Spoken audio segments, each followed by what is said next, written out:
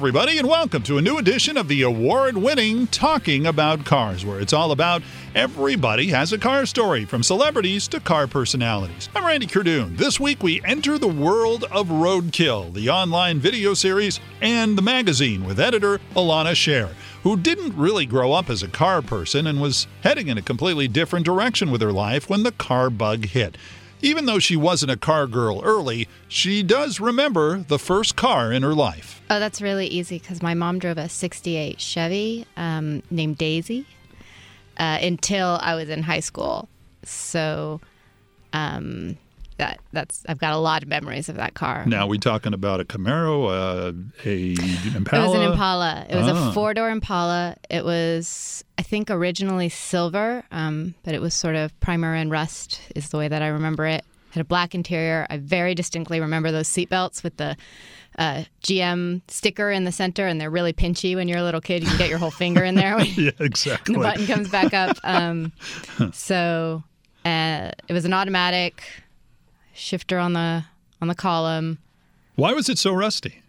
It was from New York. My parents are from New York, and it was, I believe it was my dad's car maybe originally. And so my mom learned to drive in it, and then they went to Illinois and then to New Mexico and then to Northern California and then finally to Southern California, and the car went with them all those places. How many miles did it have on it?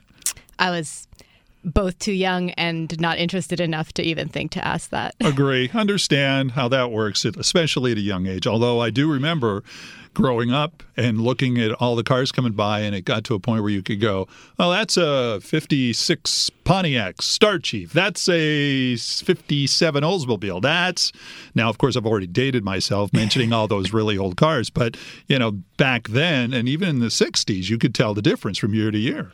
Yeah, well, it was funny because I wasn't interested in cars as a kid, and I didn't grow up in a car family. My mom just liked that car.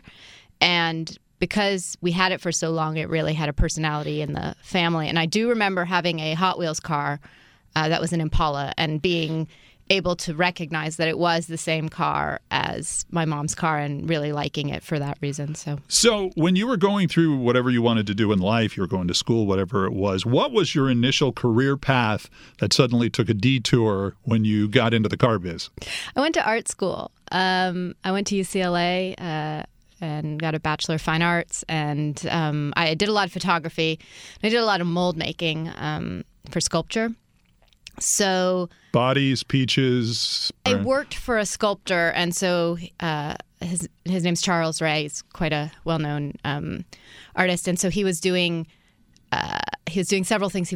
So while I was there, we were doing a tree. He did a big, giant, like dead tree, like in pieces, and then put it back together. And then we did a tractor, which and my job when I was there as an assistant was disassembling the tractor because he knew that I had like some mechanical wrenchy skills. And where did those come from? Well, you'd have to ask him. You'll have to get him in here. No. I meant your wrenchy skills. Because I assumed I don't know. I don't want to talk for Charlie Ray. No. No, I meant you have wrenchy skills. So where did they come from? I mean, I was really late learning how to drive. I didn't know how to drive in high school. I didn't get a license until I was already in college. And so when I got a license, I had to buy a car because I didn't have my parents' car to use. And my neighbor, he was really into Mopars, and he's like, I'll help you buy a car, but, you know, you got to get an old Chrysler. And I was like, yeah, cool. You know, I just thought it looked cool, and I liked the idea of the sort of independence of learning how things worked. So I bought a Duster, and I think before I even had my license, I'd had to change the starter on it because I lived in Hollywood, so it was like street cleaning every week, and you like go out there, it's like, oh, like now what do I do? So I mean, when I had just basic turning a wrench type skills and an interest in learning how things went together and came apart. So I think that's why Charlie put me on the tractor project. So the Duster was basically your first car? It was, yeah. So, it was absolutely my first car. Did you do all the maintenance on it, or did you take it to a mechanic, or how'd you do that? It was a mix of those things. So, like I said, I had this neighbor who was a friend and also had some mechanical skills. So he helped me with a bunch of stuff, and through him, I met a bunch of people who helped me. And I also went to a mechanic enough times to realize that you cannot go to a mechanic if you want to have an old car as a daily driver. Like, that is not a thing that anybody in college or just out of college can afford to do. Exactly. So you have to either learn how to fix it yourself or, go get something more reliable. So you're working to be an artist, and somewhere along the line, you start noticing cars and you start writing. Yeah. Well, so in the artwork that I was doing, I was already doing a lot of photography of cars and even some paintings and stuff. And so I liked them already. And I had this little Duster that I liked. So it was this whole sort of like secondary subculture of what I was doing parallel to working in art stuff. And I was a minor in history and English. So, I already had a lot of writing skills, but I wasn't intending to go into journalism at all. Like, that was never something that I was thinking of doing. And so once I graduated from college, I was still making work, still in the art scene, getting jobs here and there. I started getting more and more jobs that were car-related, and also realizing, hey, I really like art and I want to be able to enjoy doing it, but maybe I'm not cut out to be a gallery artist because it's a really hard gig. It's hard to pay your bills, and I could see That's my friends. important to pay your bills, yeah. I could see my friends sort of struggling, not just to make money off of their art, but also to continue to be excited about it because it was so hard, So I started doing the art more, just for the fun of it, and I started looking more for jobs that were using what I'd already learned about wrenching and then mold making. And so I did I did a summer of work for a guy with a restoration shop, just taking apart things, and then I got a job at a motorcycle shop in the back.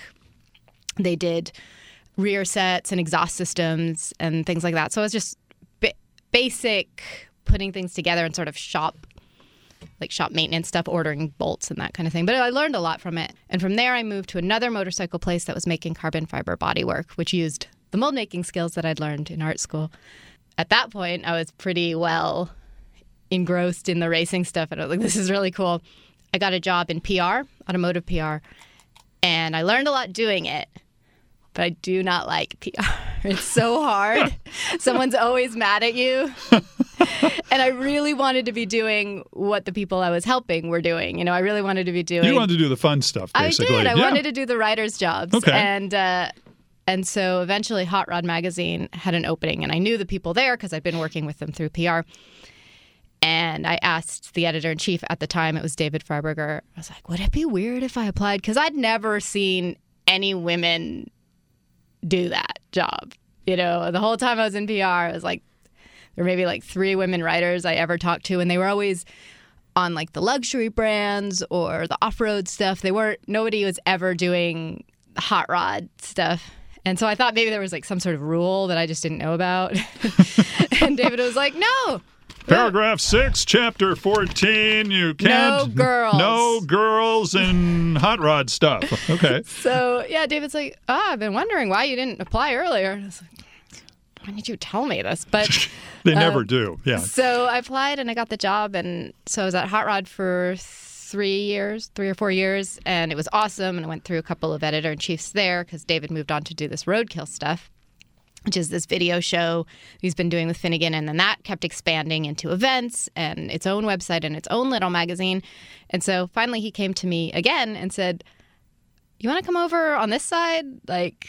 And run, sort of run this for me while I'm doing the video stuff? Well, I said, sure thing. It's interesting because for those people who haven't seen it yet, Roadkill magazine actually came after Roadkill the TV show, which is kind of like contradictory to the way things used to be, where you'd have a magazine and, hey, this is popular, let's make it into a TV show. But they went the opposite direction. And for people who don't know David Freiberger, he's been doing all sorts of interesting things with cars and rebuilds for years now. I mean, you could see his YouTube videos all over. I mean, his stuff, I almost look at Roadkill kind of like a cross between Hot Rod Magazine, Wheeler Dealers, Mad Magazine, and Saturday Night Live, because they take these cars, they make monster cars out of them in some of the cases, and they do all sorts of crazy stuff. Yeah, it's so fun. I mean, really, I know it sounds sort of simplified or naive, but the whole point of it is to just get back to having fun with it.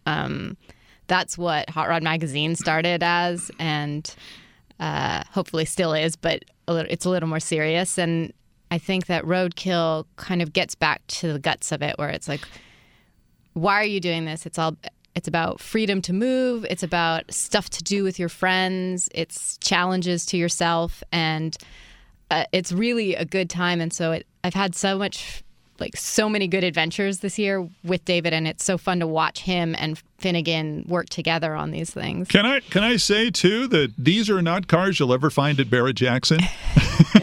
I mean, you take cars, and I love the fact that you'll put on all sorts of different things on the engines to the point where you don't have a hood on the car because it won't fit. It won't fit and it'll overheat. Exactly. Well, I was just looking at one of the videos where they had an old AMC Hornet. They had to take the deck lid off because they needed to have the transmission breathe. I mean, just so it wouldn't overheat. It was sort of an off-road car. This is our new episode, and so whoever had originally built it had run a tranny cooler in the back, which is fine if you're running it sort of Baja 1000 style with no windows or hatch on it. But if you tried to run it on the street, and it was a street legal car, sort of.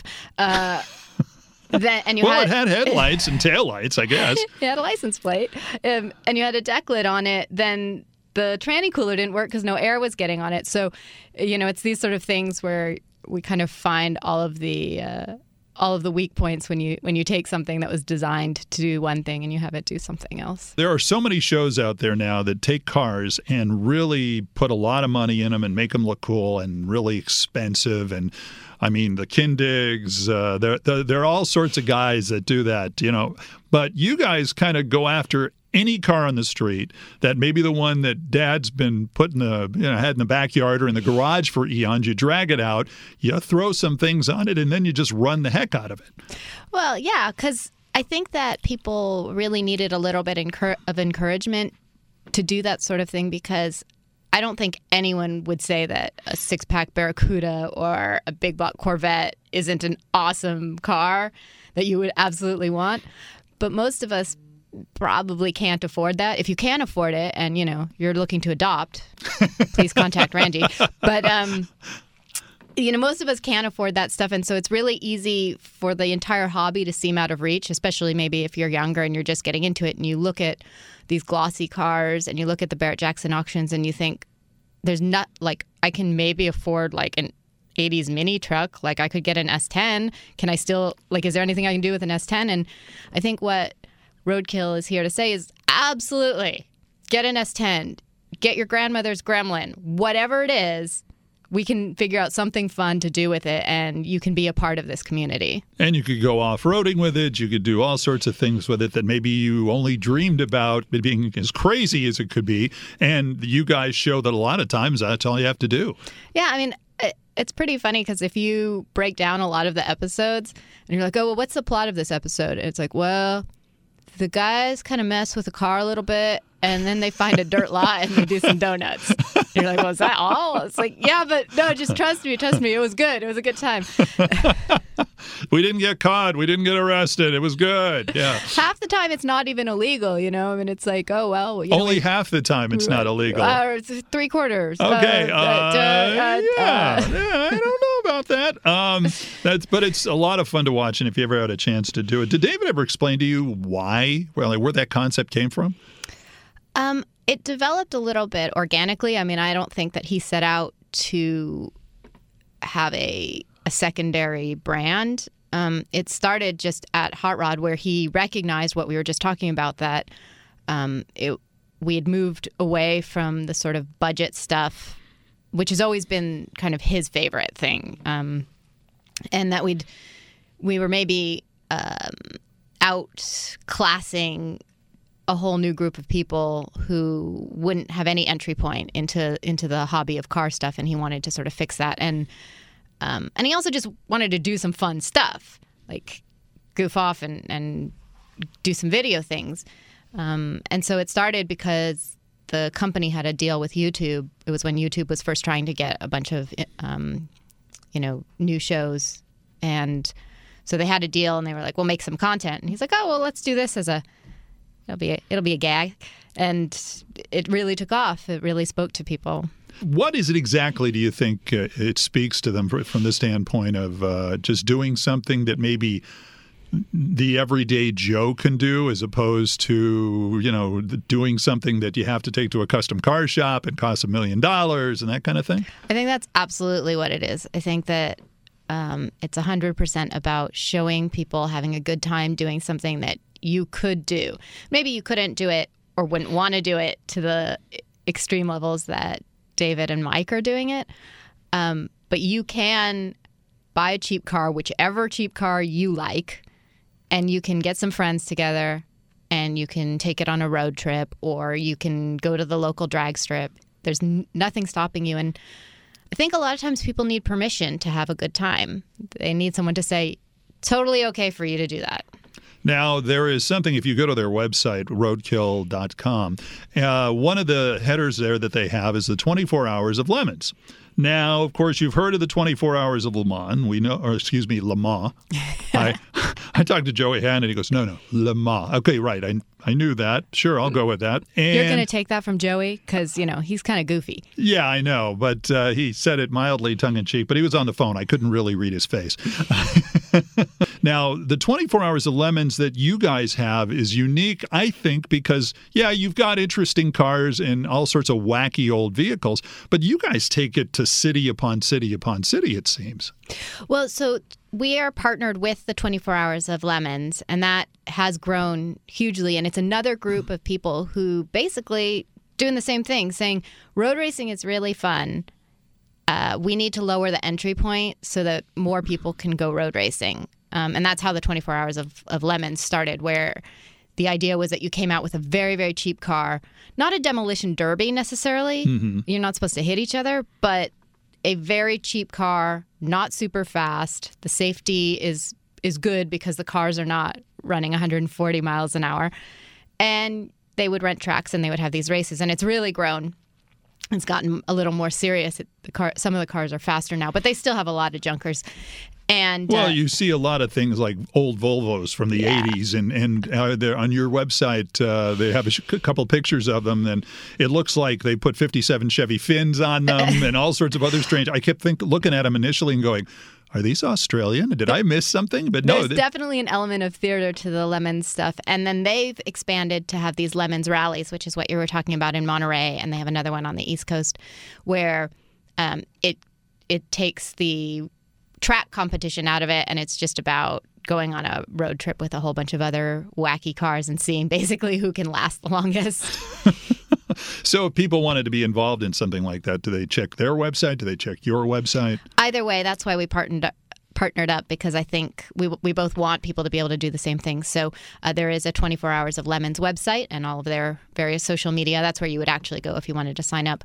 And if you just sort of want to get an idea of what they're doing, go to roadkill.com and click on the Lemons button. The whole idea of media has really been set on its ear over the last 10 to 15, 20 years.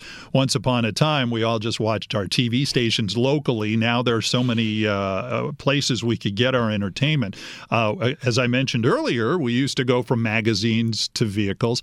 It is really, in your opinion, just looking at the way media is changing almost every week, is that kind of where we're going? If I knew the answer to that, I'm asking you to look into the crystal ball. I would be able to afford all of the six-pack Cudas and big block Corvettes. But just what I'm seeing, and my gut instinct is that right now video is very hip. I don't think video is going to go away. I think that it's great to be able to partner video with written forms as well, because you can't always watch a video, right? Like, you can't watch a video while you're in a class or having a conversation with somebody else, but you could maybe check something written. Sometimes you can scan quicker in a written story. I always like to combine video with some writing stuff, because sometimes the video, they edit it up. There's stuff that gets left out, right? Maybe there's backstory that you'd love to be able to put in, but it'll take too long or it'll derail the story. So the way that we've been doing it at Roadkill is that everything complements everything else. So the videos, there's, we'll do galleries and behind the scenes on the website. We'll do deep dive stories in the magazine about some of the cars that maybe, because people see them have an adventure, but they might not know all the tech details on the cars. And then all of it is there's social media that goes along with all of that as well on Instagram and Facebook and YouTube. And then, of course, our video, the Enthusiast Network, which is our parent company, has a whole video program now, which is the Motor Trend On Demand program, which is a subscription video service. And so that's Roadkill plus, at this point, I don't know, it's like 20 other shows, and they keep adding more. So it's almost like an all-car television channel that you can add. You can watch online, or you can add it to like a Roku or an Amazon subscription or that kind of thing.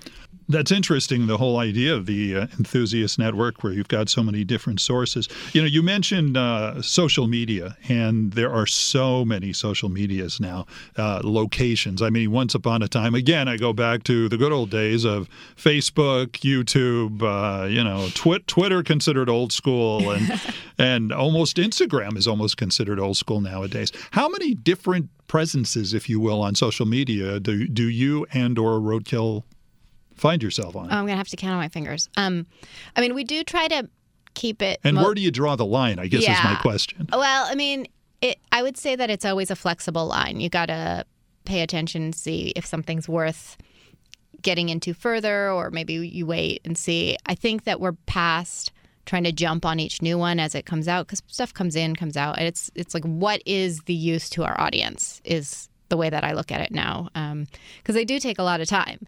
So, we do a lot of Instagram because a lot of what we do is visual. It makes a lot of sense on Instagram, and a lot of our audience is on Instagram.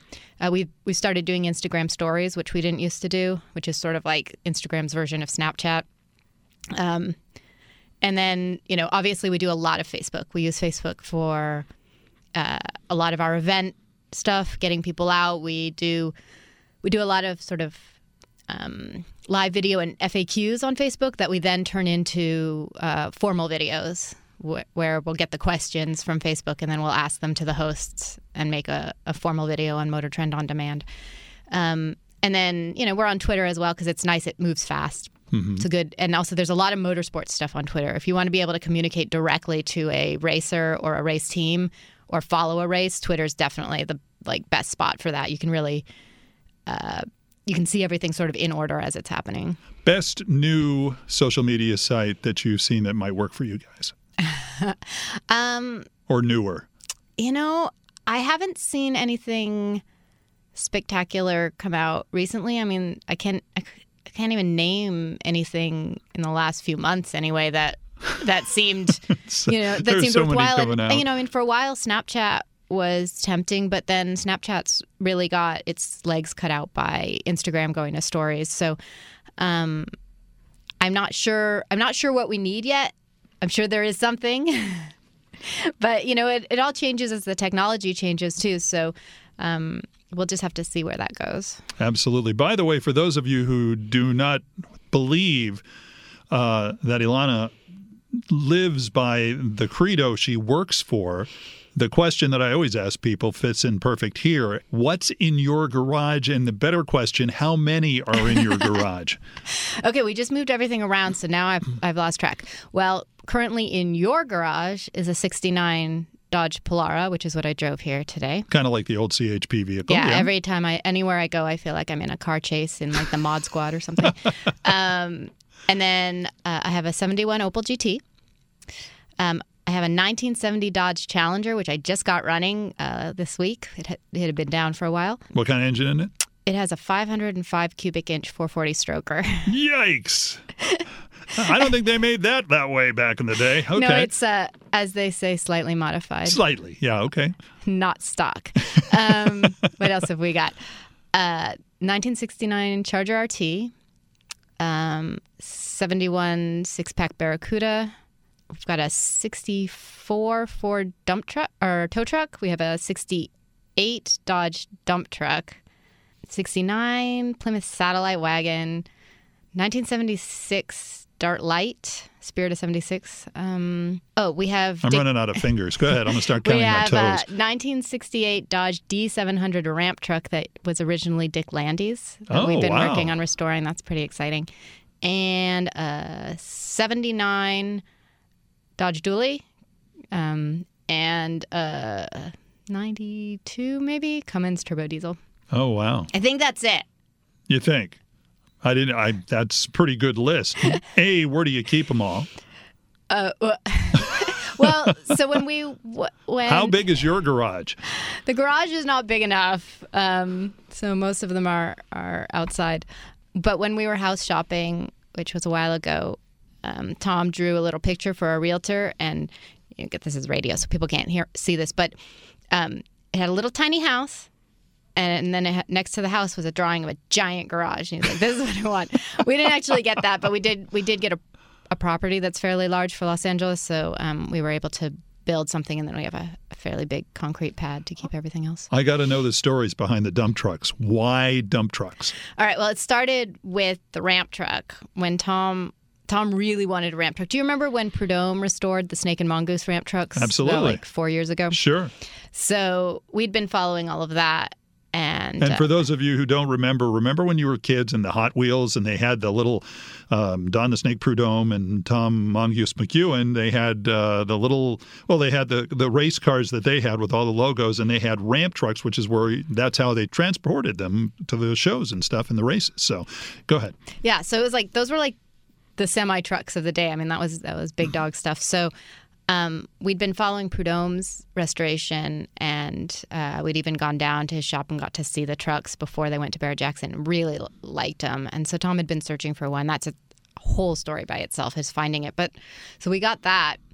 And so then he's buying parts for big Dodge trucks, which amazingly at the time were fairly available because they did make a lot of them. And there were a lot used in armies internationally and stuff. So we were like getting gaskets from Turkey and stuff like that. And he needed a bumper bracket. And so he found this truck that was local, and it was the whole dump truck was less money than just the part. Mm-hmm. So he buys the truck, drives it home from Pomona, and then likes it so much he doesn't want to take it apart. So your reaction when he drove up in that dump truck? I was all for it. I mean, I was actually out of town when he bought it. You are like the best wife ever. That thing is great, though, because every time that kids come visit, like whether it's my niece and nephew or our friends who have little kids, we're just like, send him outside, let him climb on the dump truck. Like, it's like a full-size Tonka truck. I have yet to meet a kid who isn't just like saucer-eyed with joy about it. Boys, girls, doesn't matter. They all want to climb on the dump truck. Wow. So it's a good babysitter. And the other just happened to... the tow truck, the Ford? Yeah. That was a friend's dad's. He had bought it new, and he knew that Tom kind of had this habit of rescuing orphan trucks and was sort of like, it's just been sitting in my yard for 30 years. Do you want it? So he just gave it to Tom, and Tom was all happy, and we got it all running. Now he's like, I don't know what to do with it. We pulled trees out of the front yard with it. Well, that's good. You found something unique and different to do with it. Yeah, we were out of trees. Denuded the rainforest all with a tow truck. Well, why not? After all, that's kind of cool. So they were dead. I feel like I need to say that. Oh, good. So I'm glad he's not pulling live trees. No, I'm a fan of trees. I wouldn't let him pull. Okay. Something else you're a fan of, I just happened to look at when I was kind of going through this, I happened to look at your Twitter account, and I noticed there are more pictures of dogs than there are of cars. I do kind of keep the Twitter account more dog-specific. There's more cars on the Instagram account. Oh, is it? Okay. Well, not that there's anything wrong with that. I am a fan of dogs. I do try to, I'm a fan of all. How many dogs do you have? Only two. Only two dogs. Yeah. Are 10 or 12 cars enough, or do you plan on getting more? It's difficult, right? Because there's things I would like to do that we don't have the right car for. Like I recently did some rallycross, and it is so fun. I really recommend it. That is a great kind of racing. But none of the cars I have are like exactly right for rallycross. So maybe maybe I need like an old Subaru or something like that. I don't know. That would be kind of like a Subaru Brat or something. Well, actually, you'd want something a little like the wagon or something. Yeah, I mean any of those little all-wheel drivey type things. We all have lists of the cars we want. Somewhere down the line, if we find the right one, and it doesn't have to be the right shade, but it has to have one headlight or two, or however we want it, what's the top 3 cars on your I want that list? That's funny because I actually have the main cars that I want. I wanted an Opel GT, and so I found one. I wanted a Challenger. And for those who don't remember one. the Opel GT, that's what we called back then the mini Corvette. That's kinda, right. Yeah. It's so cute. It's like one of the if you were making a list of the cutest cars ever made, it would be on there, like along with like the bug-eyed Sprite. Yeah. But let's see, what else do I really. Okay, don't laugh at me. I really like the disco Corvettes, like the late 70s Corvette, like side pipes and flares and all of that. Like, I would kind of go for one of those. Like, I immediately thought of goldfish in your shoes. It's not the outfit. I don't need the outfit. I like those cars. I think they look cool. I know that they are really not good cars, but I like the way they look. What else would be on the list? I'm a huge fan of the Dodge Viper. Yeah, I'm surprised you don't have a Dodge Viper. They're a little. I can't afford the tires. Oh, you'd be burning them all day long? Even if you just run over a nail, like, you know. I mean, I have cars that are worth less than the tires on a Viper. How many of your cars could you drive in the 24 Hours of Lemons race, if you wanted?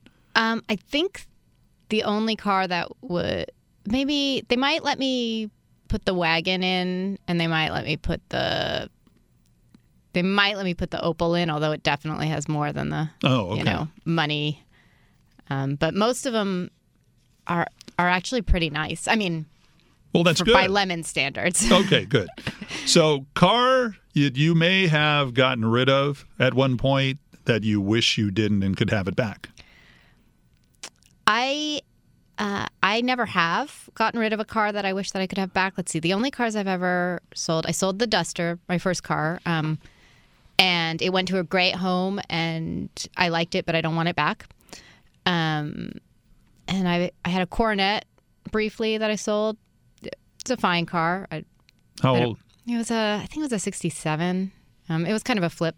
Mm-hmm. Like it was and we might have also done the same thing with the Satellite. But I don't miss any of them. I mean, they were nice cars. Other people got them. They'll treat them well. Yeah. I had a 1968 Chevy Malibu that I had for 17 years. I put 130,000 miles on it until my 307 blew up. Through a lot of different circumstances, the engine I put in it lasted pretty well. But then at one point, I ended up using it. I lived in Utah for a while, and I ended up using it as basically my snow car. So you're sledding around and doing all this, and then you have to go buy another car to make it. Yeah. So by the time that went, I liked the design of the car, but you kind of move on. Yeah. I mean, we've had some cars come through that were cool. Tom had a Sport Fury convertible that was pretty neat, and he had a Roadrunner that was a cool drag car. But again, we have most of those things covered. If you want a B-body, we've got a Charger. Like, you want a wagon, we've got one. So. Mm-hmm. You got a Challenger, you got all sorts of things. You have all the Mopar categories, I think, pretty much covered. Pretty covered. Oh, I want a Manx. Can I go back to that question? Yeah, go ahead. I forgot. I want a Manx really bad. Myers Manx. Yeah, I think those things are great. Basically, it's a dune buggy in essence. Yeah. Yeah. That's kind of cool. It's also on the super cute car list. You have a super cute car list? Ilana Scher from Roadkill Magazine joining us here on Talking About Cars. Here's something a little bit of a curveball. Driverless cars. There's a big push to get these cars on the road and all that. I'm curious what your opinion is of driverless cars. Well, I don't personally have any desire to not drive. I mean, I like driving. But I do understand that many people don't. And I also understand that many people shouldn't. So I'm not against driverless cars. I think it's going to be very confusing to figure out what to do in a transition period when you have both drivered cars and driverless cars. I don't really understand how you're going to do that when you've got humans and robots working together. But, I mean, if it all works out and... we just start having like dude ranches for cars or whatever. I mean, whatever. I'll find a way of enjoying myself. I used to be a lot more uptight about it, and I just realized that I can't speak for everyone. A lot of people don't like cars, and I'm not going to make them like cars by being a jerk about it. I understand that. That's very giving of you. A lot of the people who drive classic cars, older hot rods, that kind of thing, or frankly, older people. You know, a lot of guys who have memories. Mom drove this car, or dad had this hot rod, or that kind of thing. Do you find, because of the nature of Roadkill's audience, that you find a lot of younger people really getting into the hobby? Absolutely, and it's so fun. I mean, I really enjoy talking to, to everybody who's into cars, and so I have no complaints about talking to older people who are into cars because they have incredible stories and they were able to live through things that to me are just written history. And so it's great to hear someone talk about an era or a decade of a car coming out.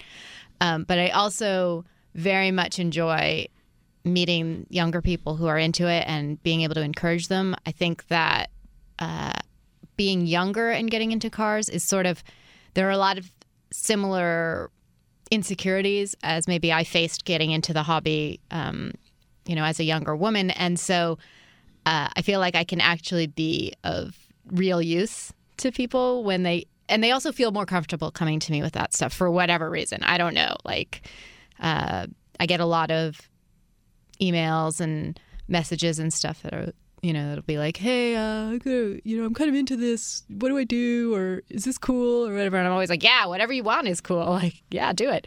But yeah, it is really fun. I got a text once from a girl that I'd met at one of the car shows at Hot Rod Power Tour, actually. And we'd sort of checked in on each other every few months or whatever. And so I think she was 14 when I met her. And then, she sent me a text, whatever it was last year. It was like, I got my driver's license, and it was so cool. I felt like all proud of her. Like, my little kid's growing up.